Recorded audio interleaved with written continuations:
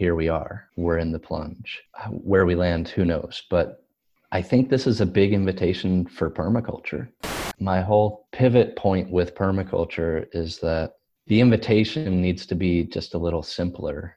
To what degree will that work have any relevance or stick when, of course, when the shit hits the fan, people just want instant solutions. They don't want a lesson about. Reflect on your design process. And what yet is the essence of this crisis? I just want to have food in the pantry, please. I'm not a prepper. I'm really not. I don't have a go bag. So many purpose statements that clients bring to me. It's like, that'd be a great purpose statement for your project, for their project, for pretty much any permaculture project anywhere. You know, it's like, totally. You are absent from the statement. What do you want to be doing with your one precious life? I think I'm always kind of engaging on that level with people, perhaps uncomfortably and sort of unwillingly. People don't necessarily sign up for it, but I just can't help it.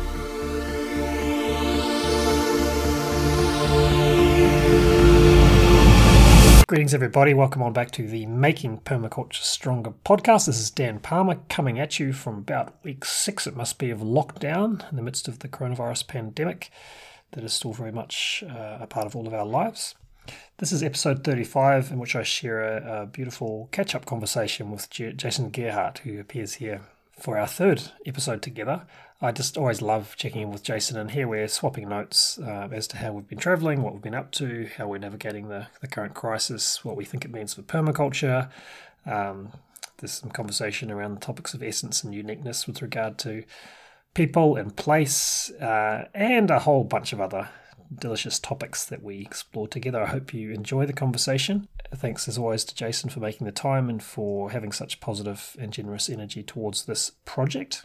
I don't think I'll say anything at the end. I will give you a heads up that there is a lot going on with the project right now. In the next week, I'm booking in interviews, another interview with Bill Reed from the Regenesis Group. Got a bunch of questions and topics to follow up with him, and also my first conversation for this podcast with permaculture co-originator David Holmgren, which is exciting and kind of hard case given that he lives half an hour away and we work really closely together. I guess I've had reasons for not bringing him in on the show earlier than this, which maybe I can share when the episode comes around.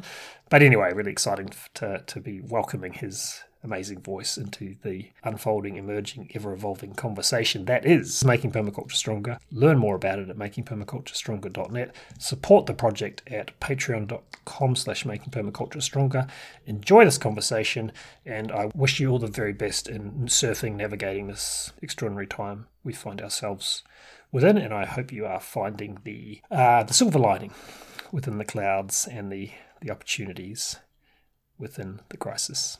Okay, let's jump on in with Jason. I'm here with Jason Gerhardt, and it just occurred to me that I think you are unprecedented. We'll talk about other unprecedented things happening in the world later, but you're unprecedented as a guest on this show, and that I think this is your third time. Oh, wow. Am I no the one's first? Been there before. The first, what is that, a three-peat, I guess? Yeah, it's a three-peat with Jason Gerhardt. We've had plenty of twos, but you're the first three, so we're breaking new ground here. Awesome. And I'm excited to be connecting. And a big part of what we're doing here is we're recording the fact we're connecting as colleagues and friends after it's been however many months. And I'm really feeling excitement to just to connect in. And I have the beginnings of a few lines of thoughts that haven't really gone anywhere. And I thought, the space I enjoy with Jason is like a perfect incubation space for those thoughts.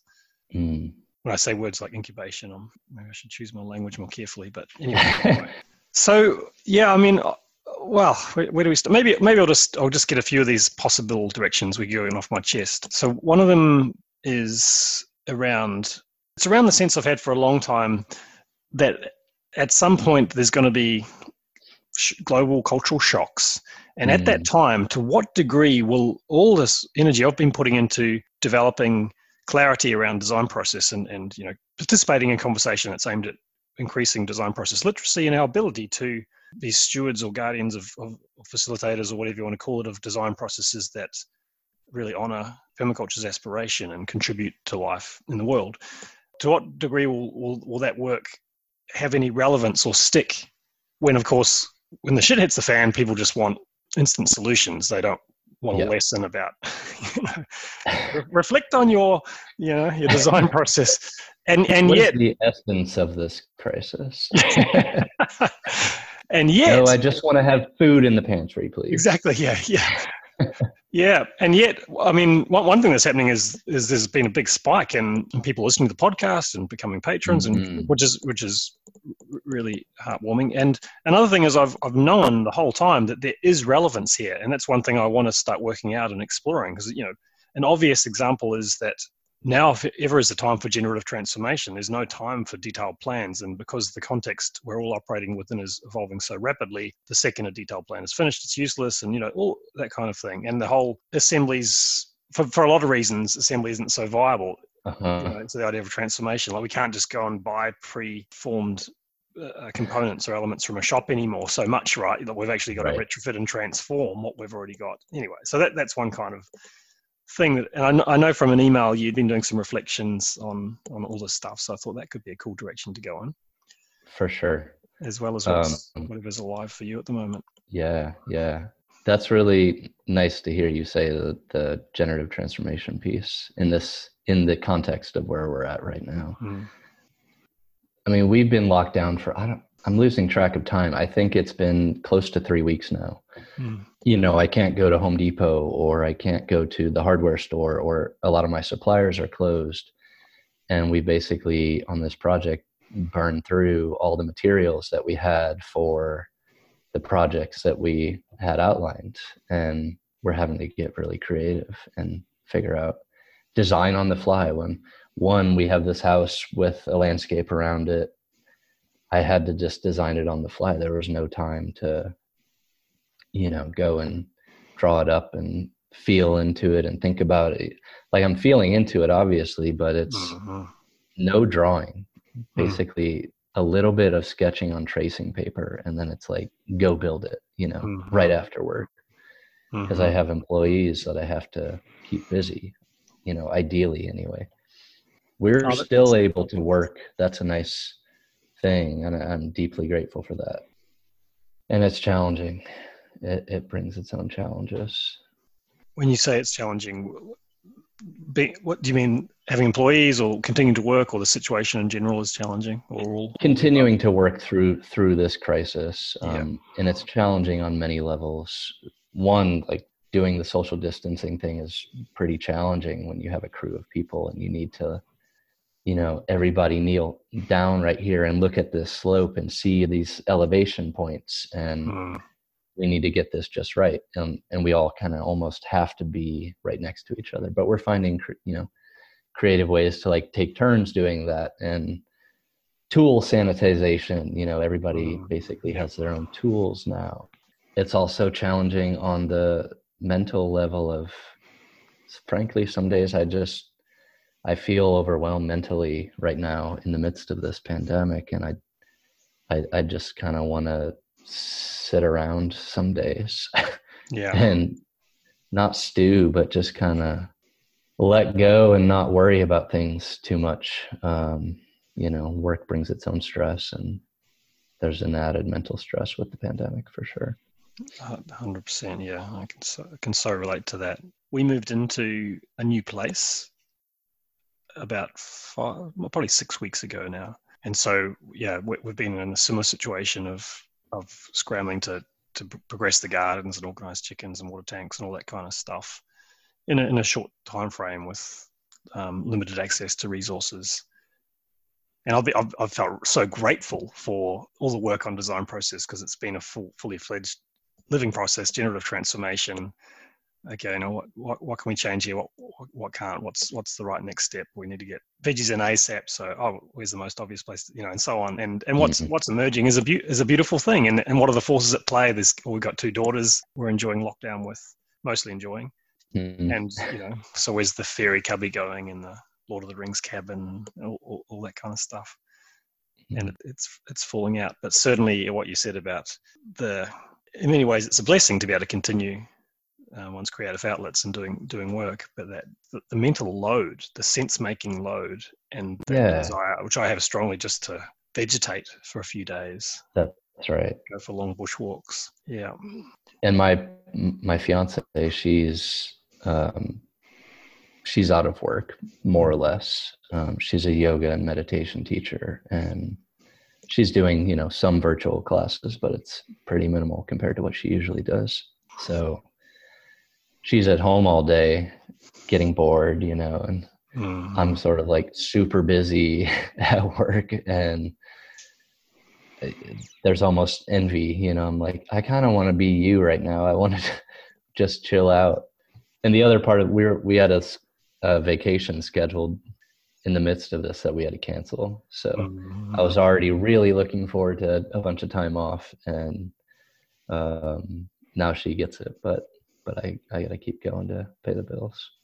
Yeah. One thing I've been sitting with, and I was even wondering about an episode on this, maybe like bringing what I call holistic decision making, because I've been caught up in a bubble of busyness. We're transitioning the business, we're having all these meetings. How do we support our team and customers to ride this out and redesign and retrofit who we are and how we are as a business, as well as navigating the fact that a lot of what we do is the demand has gone through the roof. So we're suddenly really busy, and certain team members are at risk of burning out or getting overwhelmed, and how we manage all that. So we're actually kind of hiring at the moment and all that. So that's been a big demand. And I've taken on a few other projects, cutting my teeth in the mediation space, using design process to develop clarity about the complexities of human beings and psychology, and how we get ourselves into highly tense situations, and what are the regenerative possibilities to navigate through those. That sounds really fruitful. Oh my God, it's really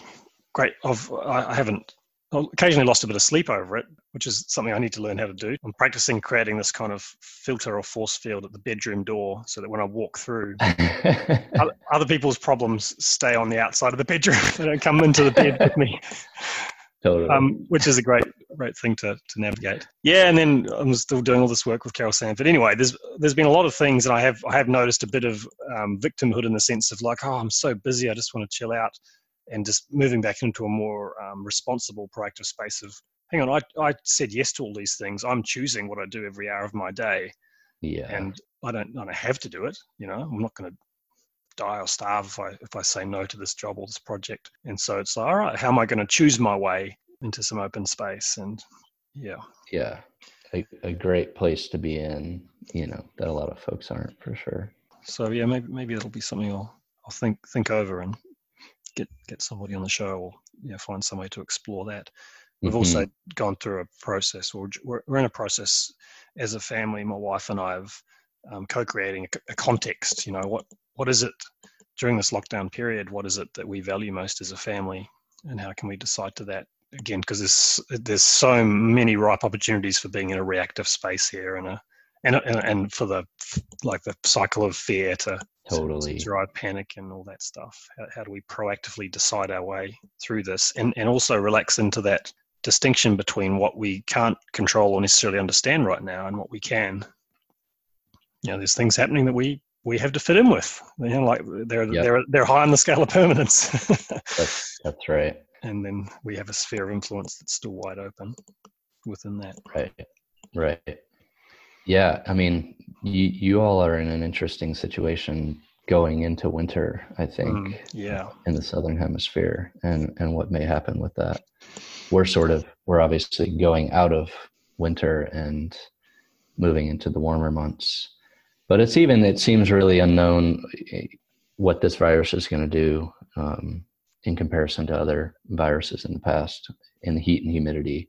Totally. Who knows? It's just question marks in all directions. Yeah. Totally. Yep. Yeah. With the transition of the seasons I have been feeling really grateful for the timing, in the sense that we're going to have like 6 weeks of still warm weather, still warm soil, so we can get the brassicas, the cabbage. We can get some bulk in the plant, get some biomass in advance of the winter slowdown. That's really what I've been focused on too, honestly, is, we moved to a new place, I want to say 8 or 9 months ago.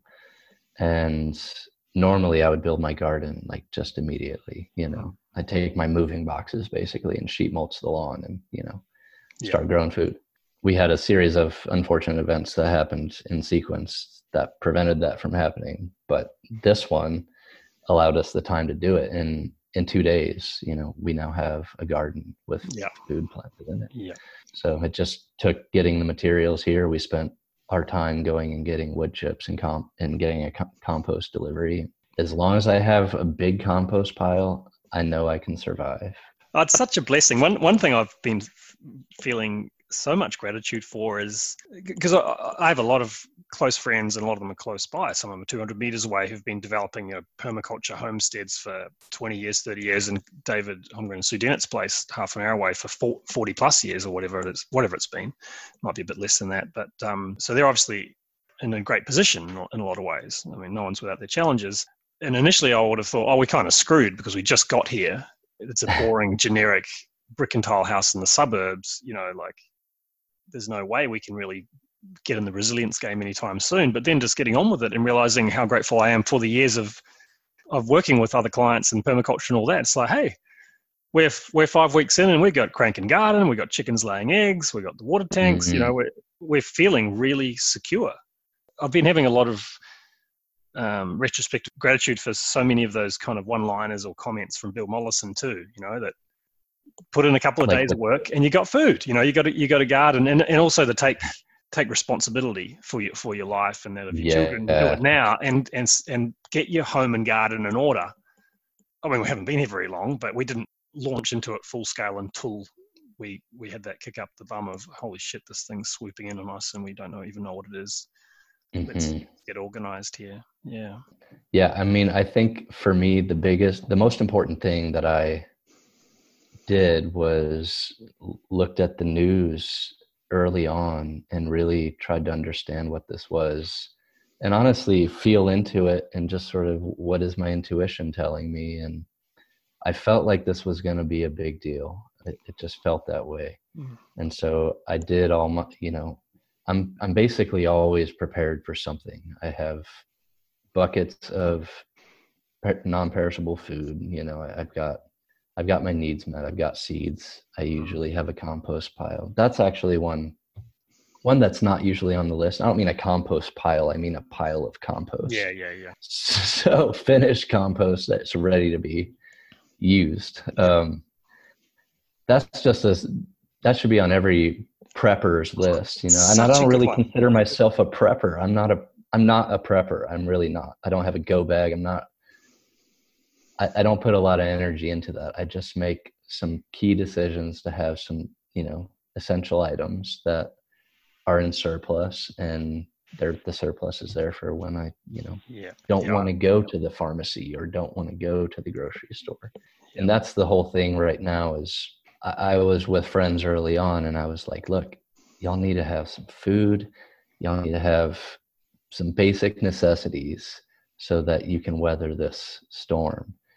And one of my friends was really focused on, well, do you think the food system is really going to crumble? And I was like, well, I don't know. It's a good idea to be prepared in case whatever happens. And as it turns out, it's not the food system that's going to fall apart. Seemingly, I mean, if this goes on for months and months and months, yes, we are going to run into food system issues. But what it is I don't want to go to the store, and I don't want my friends to go to the store. I don't want my friends going out in public. If they can be at home for 6 weeks with the food they need, that's great. So it's more about that than it is, the whole system collapsing. Though, like I said, that risk is very real if this continues for months and months. I so get that compost thing. We rented in another place last year, and it was a pretty basic setup. We just threw all our food scraps into a bin and a bit of carbon and whatever. And when we moved house, I made a point of, we moved our bed and our couch or whatever, and our compost. We moved our compost, and that was sitting here. And just to be able to put a handful of finished compost under each seedling. You're right. It's you don't kind of think of it so immediately, or it's not on the list. You got compost and seeds and a few tools. Well, I remember a lot of my first gardens, that was like, I didn't know enough. And so I didn't even, know the value of a lot of compost. And you'd get these wimpy little lettuce heads and these wimpy little greens, and I know the difference. And a big pile of finished compost makes all the difference. Yeah. It really cranks out production. Yeah, you got a big pile of finished compost. That's wealth. Totally. You are a wealthy being. Yeah. Yep. We ordered extra. I mean, fortunately, there's a company in town that'll deliver it to you. And I ordered a couple yards extra just, in case I do need to turn my front lawn into, this is a rental. If I have to turn that into a vegetable garden, I just tell my landlord, like, look, dude, sorry, I'm growing food for the neighborhood. Surplus is an interesting one in this circumstance. You realize that some things need to be in really big surplus before it's actually excess. Yeah, on the last episode, I interviewed Carol Sanford, and then I applied these 4 levels of framework she shared to my experience of navigating the last month or so. It was just interesting to watch my own psychology, and it took a while for me to get to that. Okay, how's everyone else doing? What about we have some surplus ready to share? Right. Initially, it was in what she calls the value return space, which is, okay, let's be in a position for us as a family to obtain a yield. And totally. And then, okay, what about some surplus to share, and how as a street are we going to be in some sort of position to what she calls arrest disorder, and then from there to this idea of doing good, how can we be of service, to how can we to regenerate life, which is how can we uniquely be of service, what are the ways, what's the potential here aside from the problems for us as a family, us as a street, as a community, as this ecosystem, what are the opportunities for it to merge out of this in a way where it's expressing itself. And that's really what I spent a lot of my early time at the early phases of the pandemic. What I spent my time doing was, because I'm not surrounded by only preppers, I'm not in this like community where all my friends are the same. I made sure that my coworkers, my family, and my friends that wouldn't already be prepared, that they understood what we were facing, And I've had, particularly the man I work for, he wrote me a week ago and said, I just have to thank you for bringing this all to my attention so early on, because I was able to secure myself.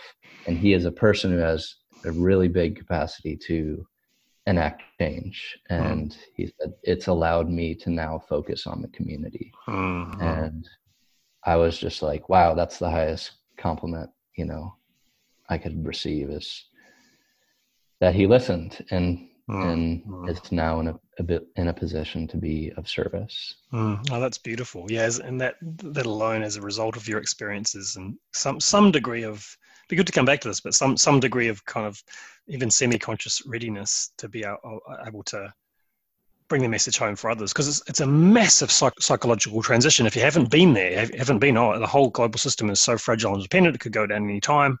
When it actually happens, your psychology just needs some kind of buffer time to catch up with the reality. One thing I realize I'm starting in a lot of sentences. One thing I was grateful for, but another thing I was grateful for was like my mother and father and sister, and they're all in New Zealand, and New Zealand's experience lagged behind Australia's by a couple of weeks. And so it was great to really be able to land the significance of what was coming, and similarly, they were really appreciative of having that direction and guidance early on. Yeah. When it's just like, this isn't real? Is this real? No, this isn't real. Do I need to pay? No, surely not. This is, what do you mean? Like life, my entire understanding of what my life's about and how it works, that's about to crumble? No, that can't, you know what I mean? It's right. And observing that, I mean, it's been never had before opportunity to just observe that process. I was considering too how, you could imagine if the government got behind permaculture and said, okay, we're going to do an experiment. We're all going to go into lockdown for a month or whatever, and we're just going to see how set up we are as families and communities and all that, and see how we go. And for different reasons, that experiment is happening right now, and it's starting a lot of conversations alongside the trauma and tragedy and death and all the incredibly negative aspects of this. There are some potentially no doubt learnings happening right now. I've not spent enough time articulating these thoughts, but I've probably shared more on your site than anywhere, actually, as I think about this, that my whole pivot point with permaculture is that the invitation needs to be just a little simpler, in a way of this idea of creating lastingness in our culture, like that we're making decisions so that we may last, so we can continue. And as I've said before, it seems at any moment that we could, plunge off of a cliff as a society. And here we are, right? We're in the plunge. Yeah. Where we land, who knows? But I think this is a big invitation for permaculture, is what I'm thinking right now. It's an incredibly attractive proposal to dive into something and take something on as a practice to last, and do it with the zones, however you want to think about that, with your family first, your friend circle, and out into your community, bioregion, etc. I think there's going to be immense interest in permaculture that we haven't even seen after this. 100%, yeah. Once people kind of get through the traumatic psychology stuff, I think they're going to look for solutions, and there's not a whole lot better out there than. No, it's unbelievably perfect, right? It's almost crazy. It's like, so what's permaculture? What's this thing that's all about being in position so that when a global crisis comes, you're as well placed as you possibly could be. It's like, right. Okay, well, I think I'm going to sign up. Right. Tell me the details later, but that sounds pretty relevant right now. Exactly. Yeah. As opposed though to like jumping in with some details of, water catchment, food for like, yeah.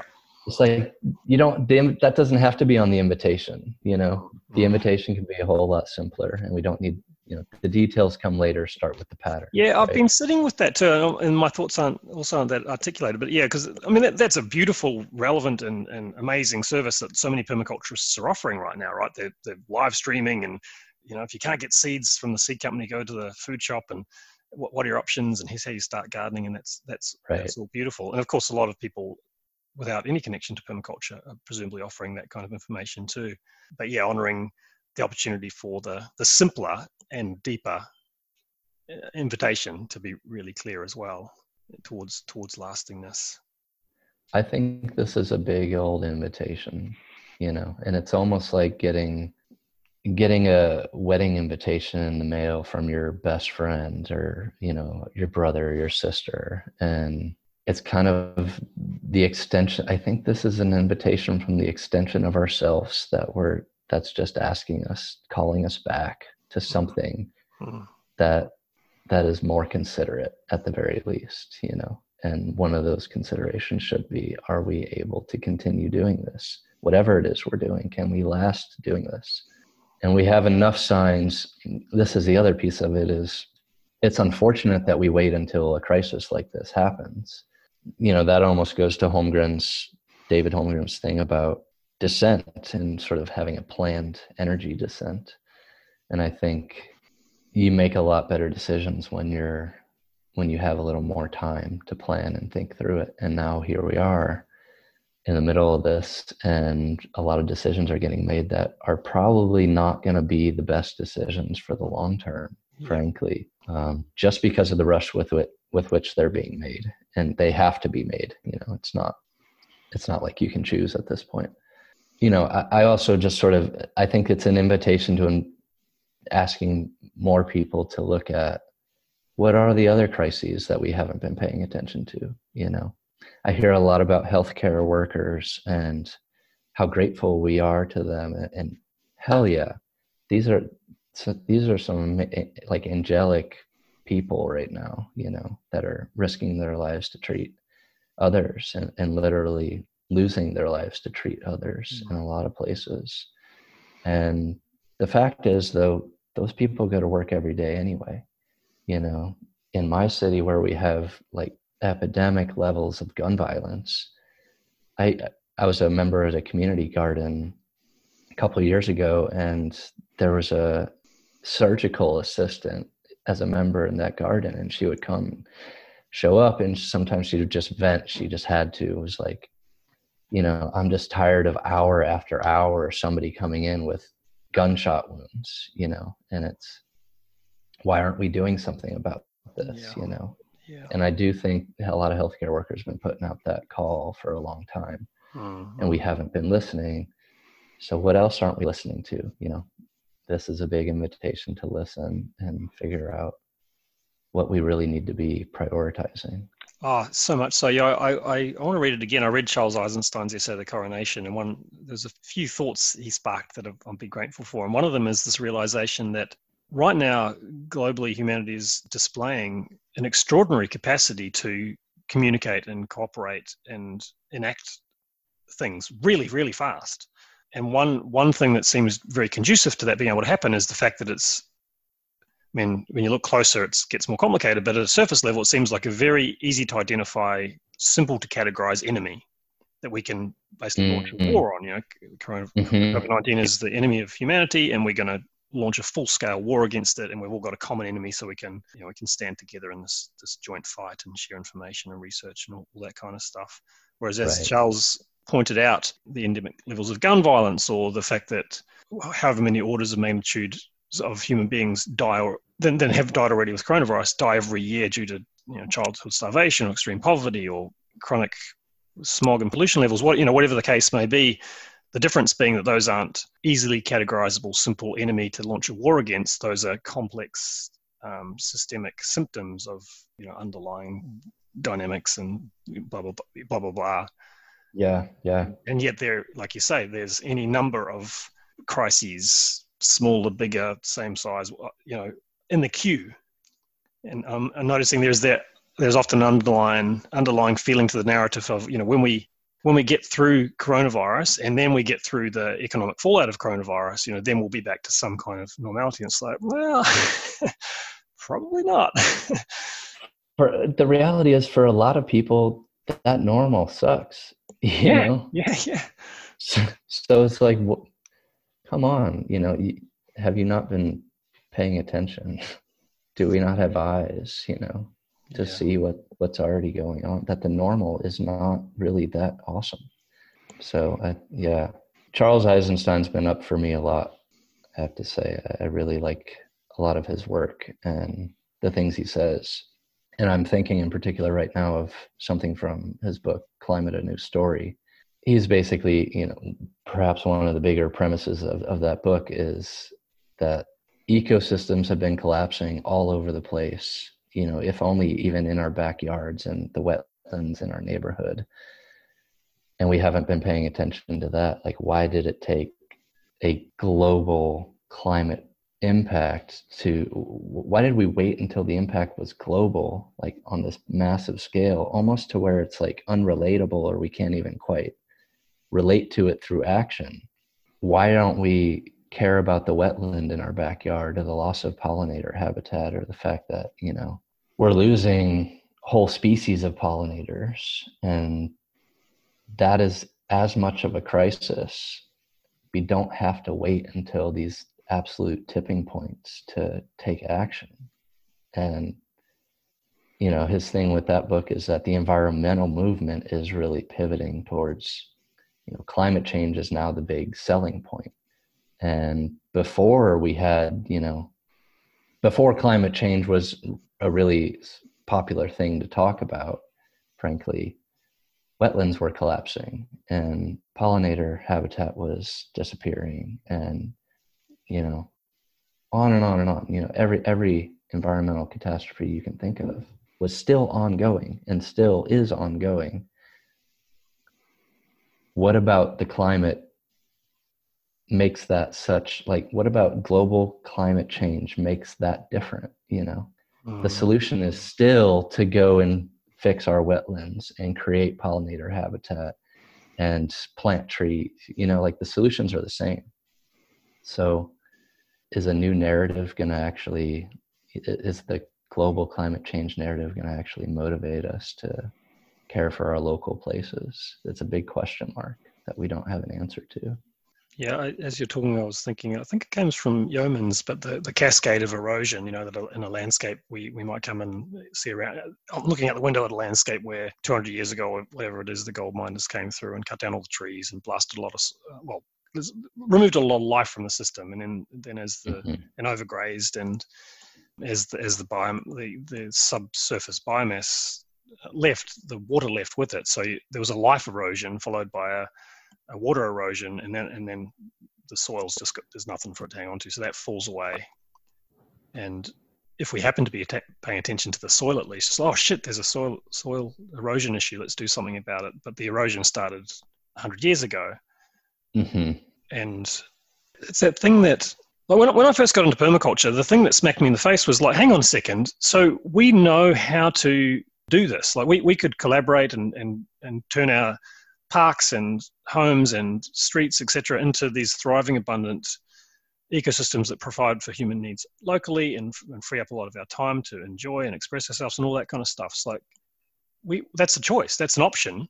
Why wouldn't we be doing it? And we're not. And it seems like it's not until there's a directly life-threatening or something that massively impinges on and threatens our way of life and the things we depend on that we pay attention. But even then, it's still a question mark as to whether we're going to kind of go towards the light in a sense, or just fight to get back to the darkness that predated the shock. You know what I mean? Yeah, exactly. Well, that's what it seems like right now, is we're just waiting to return to normalcy. And my whole thing is that, well, normal 3 weeks ago wasn't that awesome for a lot of people. So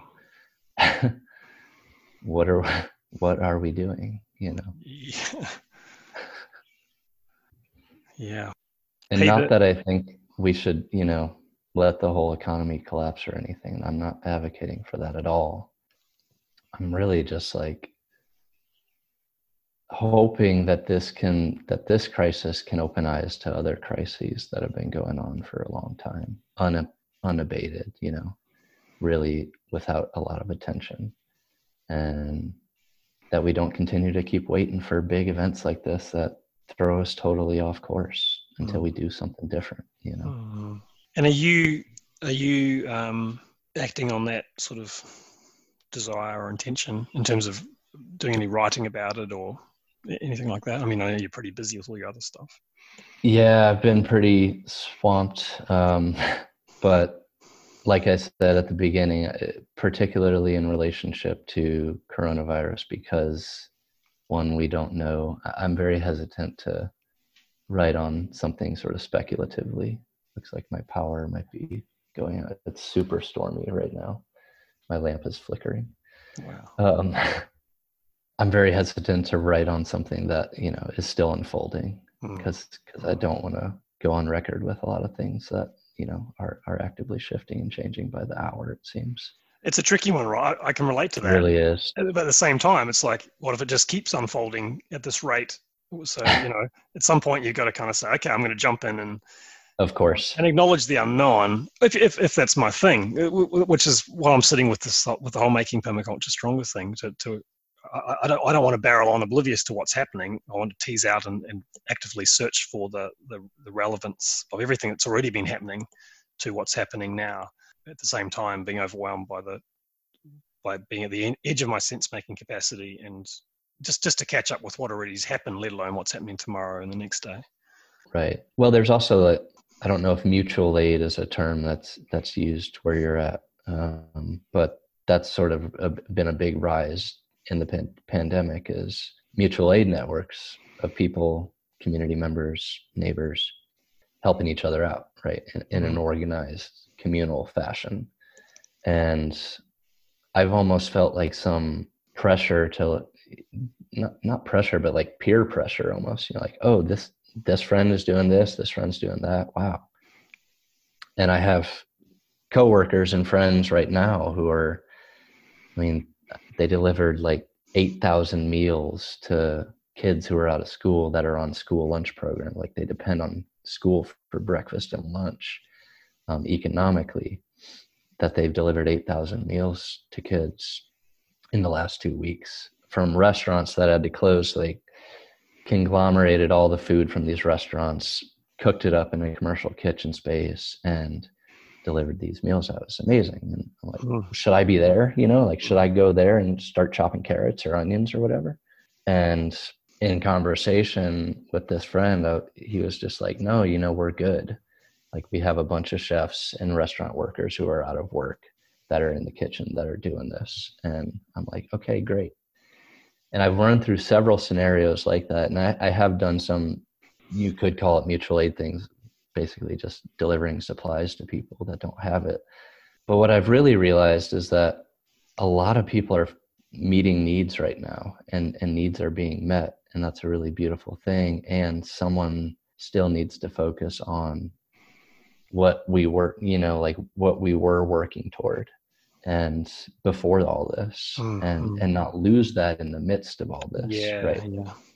And I kind of am finding myself in that place where I'm like, I know for one about myself that I'm very good at holding a vision and sticking, to the process of it. And that's largely what I'm going to continue to do through this, so that I can continue to build the things that we were talking about to address the crises that already existed, in our community.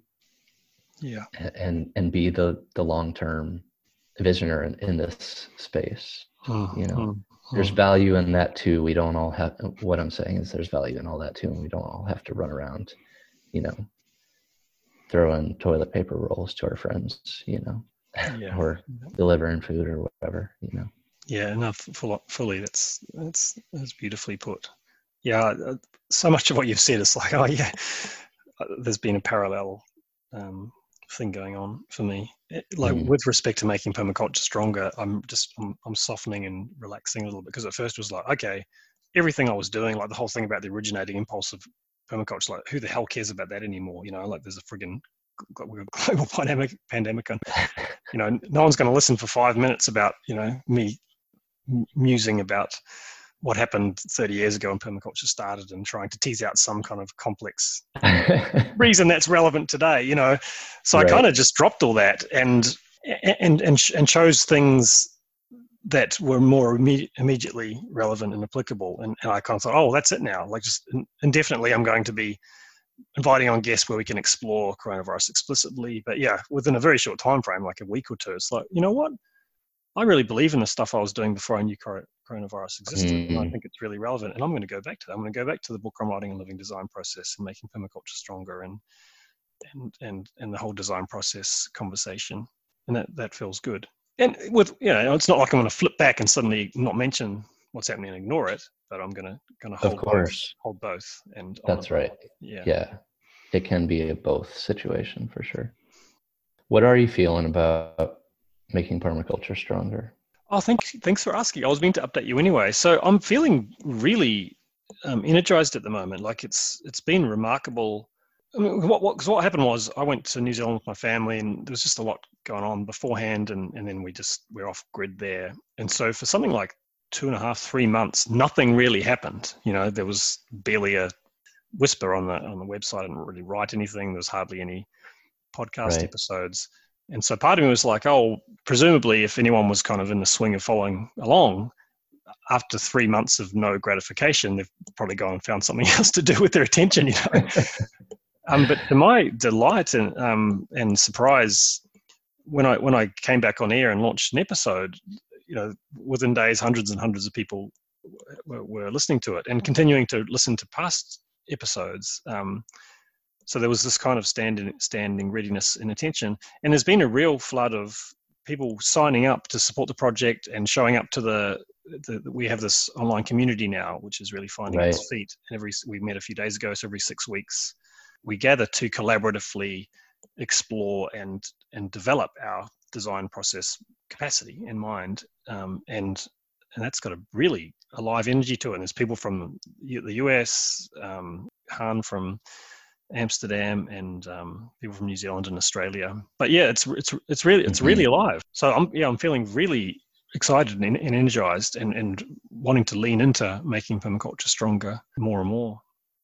It does seem like there's more engagement just in general online, in virtual spaces. Yeah. I'm wondering what I haven't heard from in a long time. For sure. Yeah. I'm hearing that too. So yeah, maybe what I'm talking about is purely an artifact of that. Although I'm appreciating people finding value in Mhm. which is a hugely exciting thing for me, right? Because I'm in this is my thing. I'm kind of a renegade design process philosopher or something. I'm really conscious of keeping it practical, and I'm always involved in numerous practical projects, but I'm really into the underlying ideas and assumptions and going in and finding where we're unconsciously regurgitating culturally dominant ways of trying to create things in ways that shoot us in the foot and all that kind of stuff, Right. And so to feel heard in that quest and appreciated is I'm extremely grateful for, because it means I'm inspired to continue kind of scratching a deep itch I have and doing this work in the world, which is part of with Carol Sanford's fourth level of paradigm, which she calls regenerate life. It's helped me understand, well, that's part of how I'm aspiring towards a regenerate life level, which is about who am I uniquely, what fires me up uniquely, and how can my unique resources, connections, skills, talents, whatever, strengths, weaknesses, how can they uniquely contribute to this fast changing context we find ourselves in? It's like, I can kind of keep doing the same thing. I don't have to, like you say, like shut down the blog and go and chop carrots. Right. Right. That's so beautiful. Just about the piece of realizing what your strengths are, and what is your essence, and what does that then mean to the work that you do in the world, or how you use your energy in life. I've been reading a lot of Carol too. I know you're involved in one of her communities. I'm just finding so much value in what she has to say, in particular around essence and the essence of ourselves. And I was thinking about this on my drive home from work to talk to you about. Was I feel like I've gotten really good at working with the essence of people. And this one almost blind spot that remains for me is the essence of places. Is one that I'm almost, I'm not going to say struggling, but it's like something that's really alive for me right now. Is what is the essence of place in absence of people and with people, right? It's almost really complex and dynamic. I think the people stuff is huge. And I've been saying for a long time that the world likes to give us stories to live out, likes to tell us what our story is. And it's really important for us to figure out what our story is for ourselves, and what that then means for, what we do in the world. With places, it's funnier. I can read a landscape, obviously. That's not, that's sort of basic permaculture stuff. But to truly tap into essence of a place and the life of it is really a deep, deep level of inquiry. Mm-hmm. That's one I'm embedded in right now, particularly. That's great to hear. I'll just share one conversation we had on the last session was Trevor Law, who's made so many brilliant contributions to the blog over the years, has recently joined us, and we're, as well as exploring frameworks and ideas, each session we have someone speak to an actual real project they've got going on and look at the synergies and the ways that the ideas might bring value and all that kind of stuff. And he's been really generously sharing a beautiful project he's involved with starting a community garden on a large patch of land outside the place he's staying in. But he made the comment that for him the word essence has certain flavors, maybe he's heard in certain circles for whatever reason that don't work that well for him.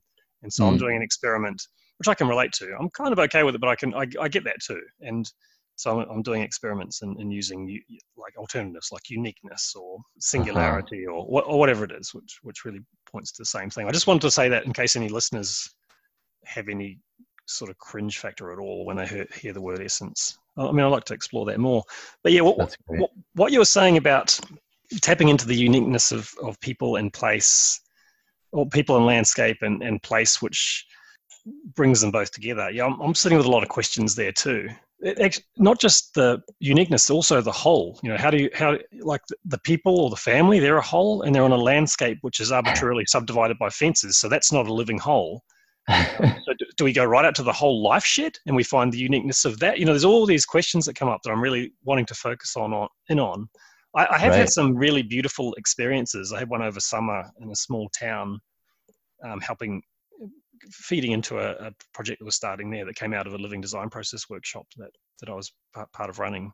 And I feel like I'm starting to, just by asking that question, because one thing Carol, she's shockingly, I find her valuable too, shockingly valuable, provocatively valuable.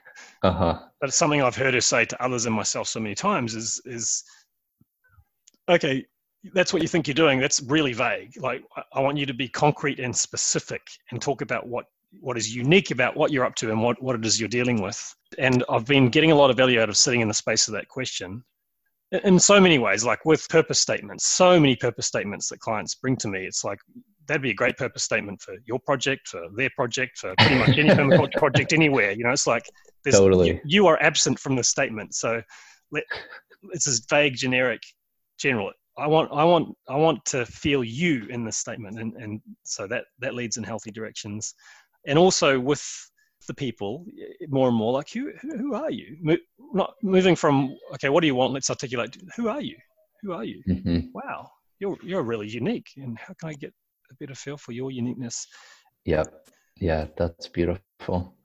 I mean, that's kind of similar to how I ended up back in St. Louis, where I was born and raised. Uh-huh. It was really tapping into, who am I and what are my foundational experiences, and what do I care about, what is my originating impulse? Yeah. I asked that of myself for permaculture since I heard Ben Haggard on your show bring that idea up. I was like, well, what is my originating impulse? I mean, I knew it immediately.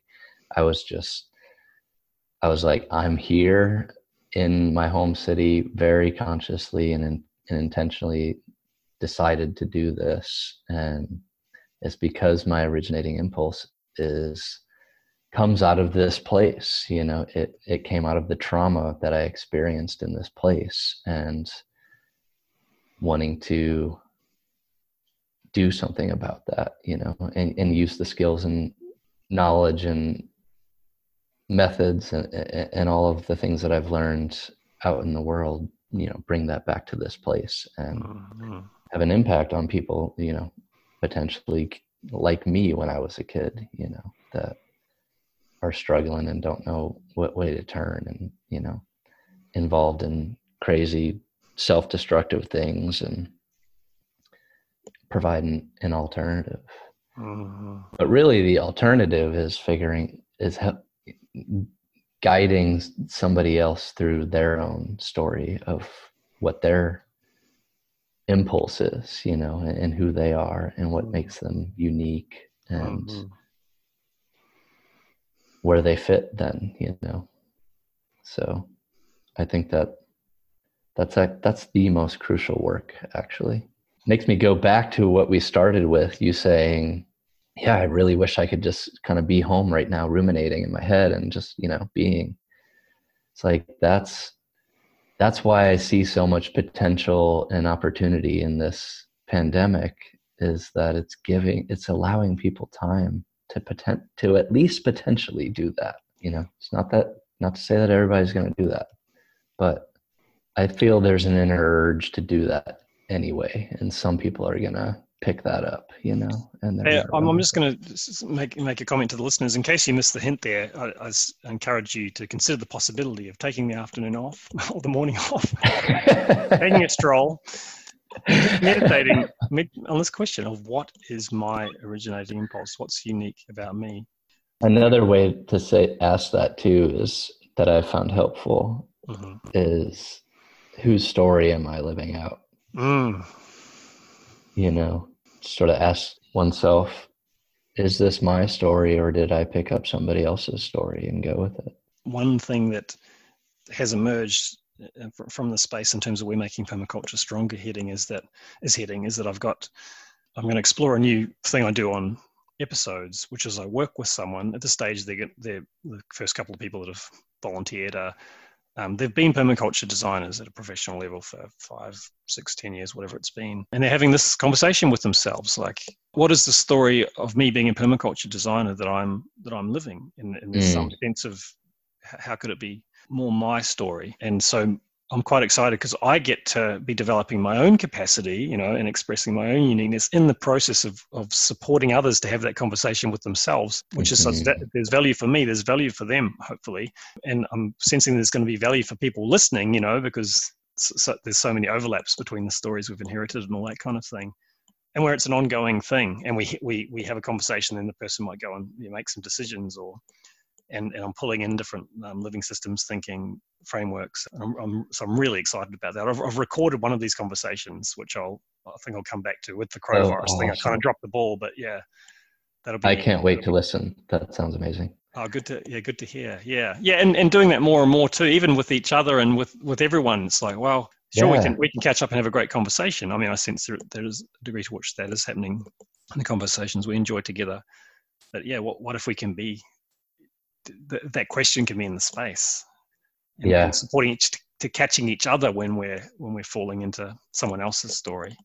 Yeah, we're bringing on a seasonal employee right now, and I emailed them and I asked. This was a much longer email, but I just threw it in there. It sort of came to me. This question was, I wanted to know more about him, right? So I said, like, what are you passionate about? What do you care about? Why do you want to do this? And I said, I just framed it sort of very Buddhist and said, what do you want to be doing with your one precious life? And I think I'm always kind of engaging on that level with people, perhaps uncomfortably and sort of unwillingly. People don't necessarily sign up for it, but I just can't help it. I want to know who people are. I really want, I want that for people to be able to have a conversation with somebody that's genuine, and they genuinely are curious about who you are, Well, that's beautiful. One possibility that's emerging is what you're saying lands is maybe we get you in the mix sometime. It doesn't necessarily just obviously have to be me in conversation with someone. There could be a group of us. There could be several of us. Yeah. Totally. And I really think it can bring value. So I'm excited to pursue that. I want to acknowledge too that the thing you raised about questions around honing in on the essence or the uniqueness, the singularity of a landscape, that I have question marks about. Also, I've had some experiences where some things have happened, and I want to ask more questions about that. So one thing I'm going to do is get some combination of the Regenesis people back in the mix and have them talk us through the story of place. Excellent. And there's a lot of willingness there. Bill Reed and Joel Glansberg are definitely up for it, and if I pester people in a certain way. Maybe I hope to get Ben Haggard back as well, and maybe some of the other. There's a guy, Tim Murphy, who's part of that group too. I know Tim. Yeah, and even I was just going to say, they're probably not listening to this, but if they are, be prepared. Brad Lancaster and Ethan Solviev are both part of Carol Sanford's change agent community, and of course, are really well known and respected in permaculture. So I'm looking forward to hearing, because presumably they've been sitting with these questions and learning and getting these different perspectives. Yeah, I mean, gosh, it's just all so exciting. All these new frontiers. Yep. Yeah, everything's feeling. Brad's amazing, I will say. I have that impression. I have that impression. Yeah. Ethan's amazing too. I've learned a lot from Ethan, actually, just sort of not even knowing him, just following some of his work. Yeah. But Brad was one of my original teachers of permaculture. So he's just like the coolest dude on earth to me. Yeah. They're all sitting at home anyway, right? So exactly. Yeah. The perfect time to ask them to pester them. I'm doing them a huge favor. Yeah, that's right. Hey, tell me some links or something, like save me writing in the show notes again.